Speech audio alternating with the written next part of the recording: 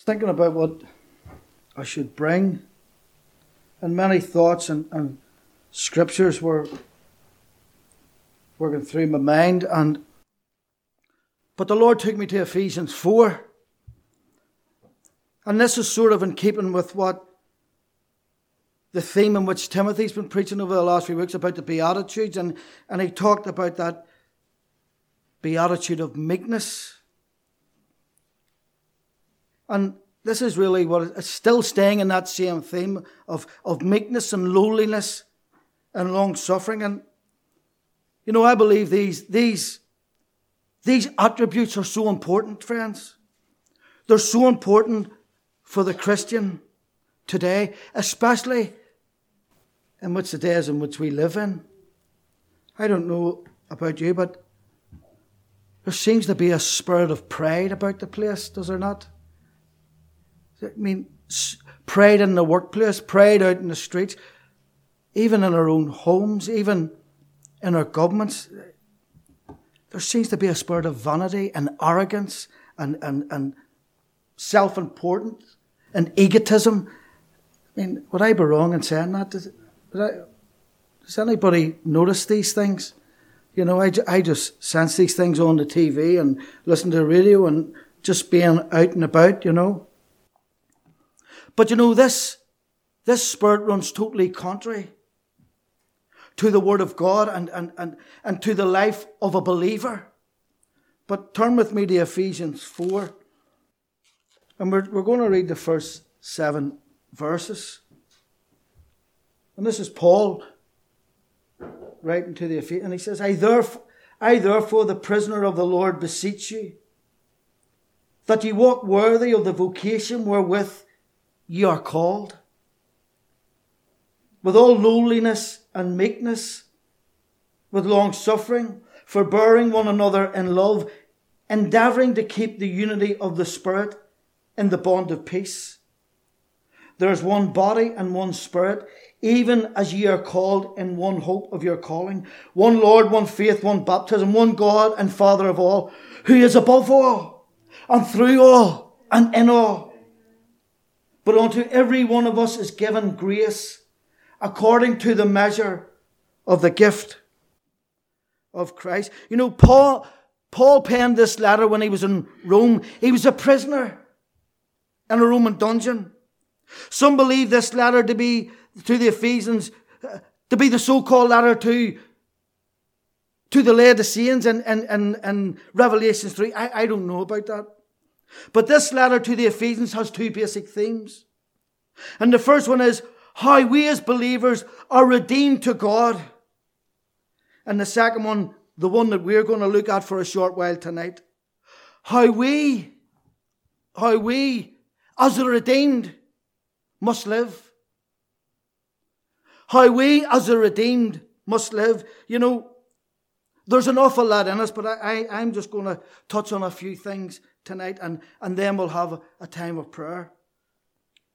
You know, there are 25 directives given in Ephesians on how the redeemed ought to live. I'm not going to mention them all, but there are 3 broad categories.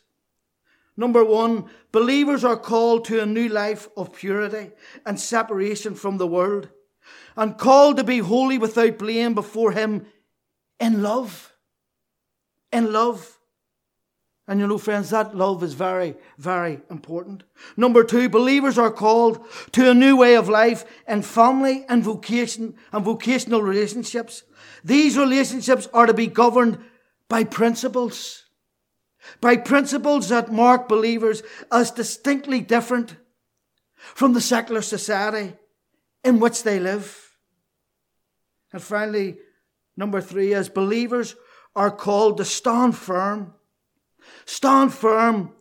against all of the devil's schemes and against the spiritual wickedness in high places. But I just want to look just for a short time, just very practical. I'm not teaching us how to suck eggs tonight.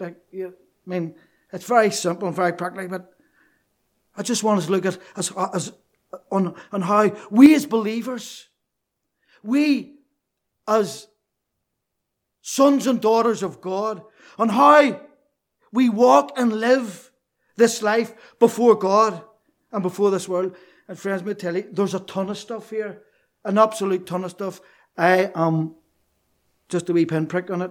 So it's very, very simple. But Paul starts off by saying in verse 1, I beseech thee, I beseech you that you walk worthy of the vocation wherewith you are called. He appeals to these Ephesians. He appeals to them in a spirit of earnestness. He pleads with them to take heed to their walk and to their conversation, that it be as became the calling by grace unto the glory with which they were called.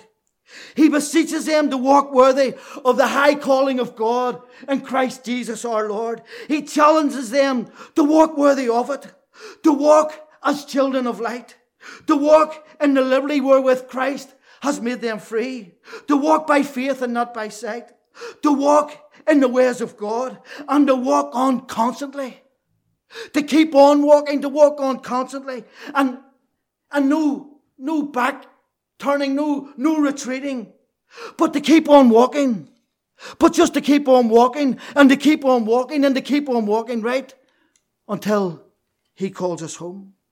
Colossians 1:10 says, that ye might walk worthy of the Lord unto all pleasing, being fruitful in every good work, and increasing in the knowledge of God. Philippians 1:27 says, only let your conversation be as it becometh the gospel of Christ, that whether I come and see ye or else be absent, I may hear. He says to these Ephesians, I may hear, I may not come and see you, but I may hear of your affairs, that ye stand fast in one spirit, with one mind, striving together for the faith of the gospel. So he beseeches them that they would walk worthy of the vocation wherewith they're called. And now he tells them in verse 2, of the Spirit in which they are to walk in. It says, with all lowliness and meekness, with long suffering, forbearing one another in love. And you know, that word lowliness means humility. It means humility. It means submissive. It means compliant and unpretending. It is the opposite to pride. It means not to think too highly of ourselves. And it means to walk in agreement. To walk in agreement with God. To walk in agreement with each other, with our brothers and our sisters. Philippians 2:3 says, let nothing be done through strife or vainglory, but in lowliness of mind, let each esteem each other better than themselves. You know, friends, if I may say this is an attribute rarely seen in the church today. Walking in lowliness. Psalm 138:6 says, though the Lord be high, yet hath he respect unto the lowly, but the proud he knoweth afar off. Proverbs 16:19 says, better is it to be of a humble spirit with the lowly, of a humble spirit with the lowly, than to divide the spoil with the proud. He encourages us to walk in lowliness. So not only did he tell us to walk with all lowliness, but he goes on to say in meekness, with long suffering, forbearing one another in love. You know, Timothy's already spoke about that meekness. So let's look at long suffering. And you know, that long suffering means bearing patiently with the faults and weaknesses of others. You know, there is no virtue perhaps is more frequently demanded than this one of long suffering. This one of patience and long suffering. I don't think most of us need to travel too far in our journey of life before we find that there is occasion to use this spirit. of long-suffering.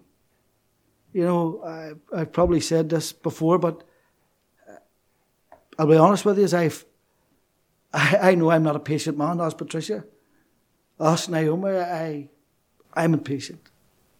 Lord, give me patience. Lord, give me patience. But Paul says it is essential in our walk with Christ, possessing patience in our souls, with all lowliness and meekness, with long suffering, forbearing one another in love, endeavouring, he goes on to say, endeavouring to keep the unity of the Spirit in the bond of peace. John 13:35 says, By this shall all men know that you are my disciples, if you have love one for another. You know, love must be the distinguishing mark of all of Christ's followers. The believer is commanded to love in a greater and special way than those in that world out there. Friends, the greatest in the kingdom of God are those who are great in love. Great in love. You know, when you've got a chance, read 1 Corinthians 13, the great love chapter. But let me explain it like this. Love does not give up. Love is kind. Love is not jealous. Love does not put itself up as being important. Love has no pride. Love never thinks of itself. Love does not get angry. Love does not remember the suffering that comes from being hurt. Love takes everything that comes without giving up. Love believes all things. Love hopes for all things. And love never comes to an end. Friends, when there's love, then there'll be a unity. There'll be a unity of spirit, a unity of mind, a unity of heart, and a unity of purpose.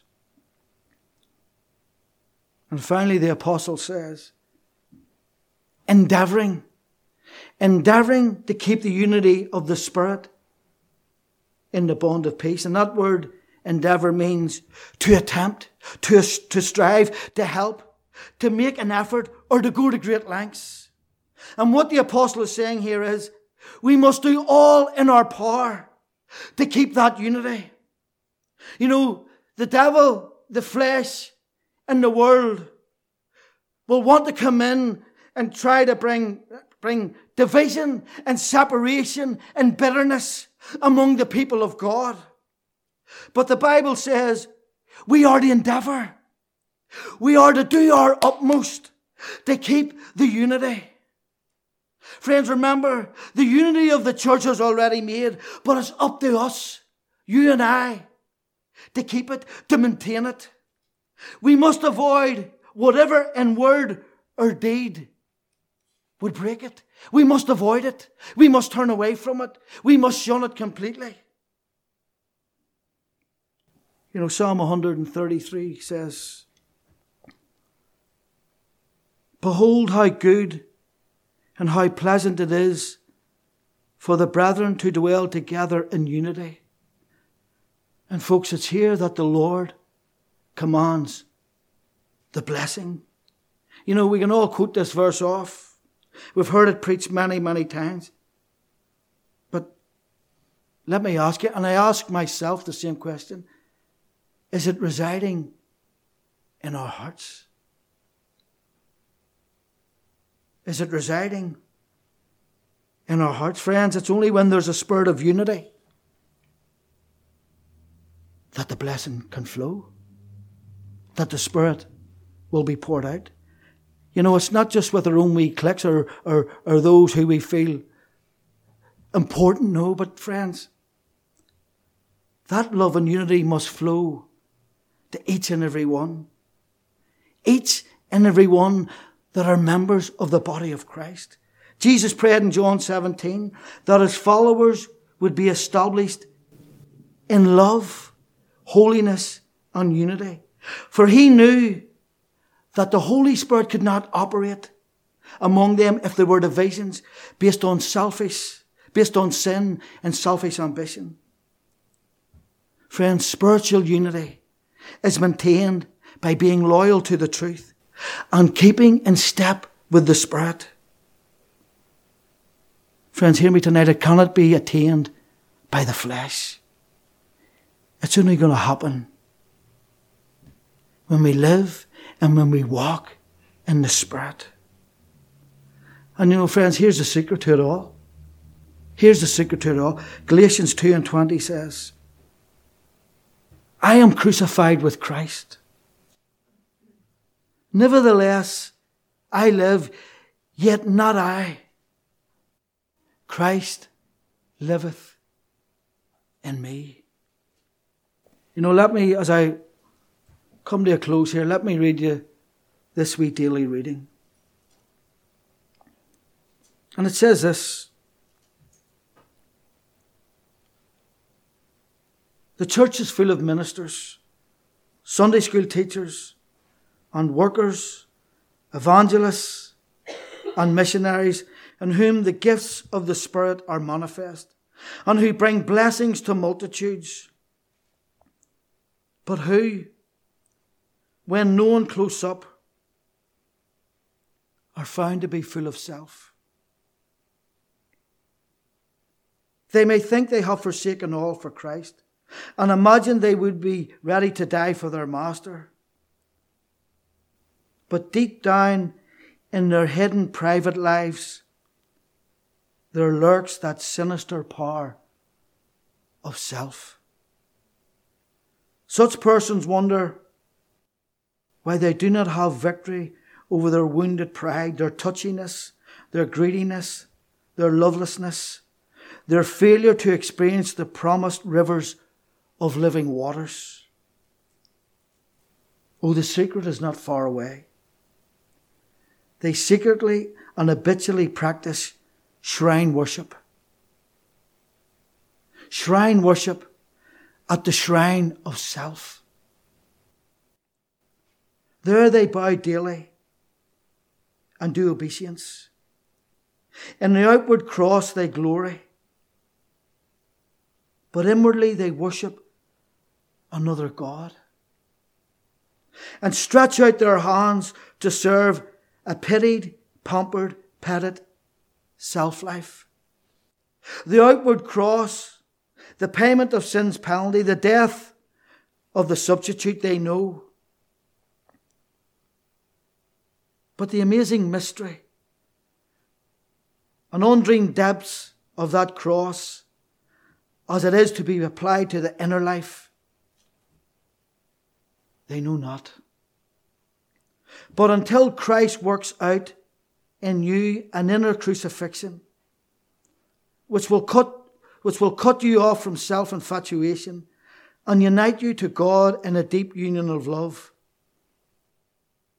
1,000 heavens could not give you peace. To one who asked George Mueller the secret of his service, he replied this: the day that I died. There was a day when I died. And as he spoke, he bent lower until he almost touched the floor. Continuing, he added, died to George Mueller. Died to George Mueller. His opinions, preferences, tastes, and will. Died to the world, its approval or censor. Died to the approval or blame, even of my brethren and friends. And since then, I have studied only to show myself approved unto God. He died to self.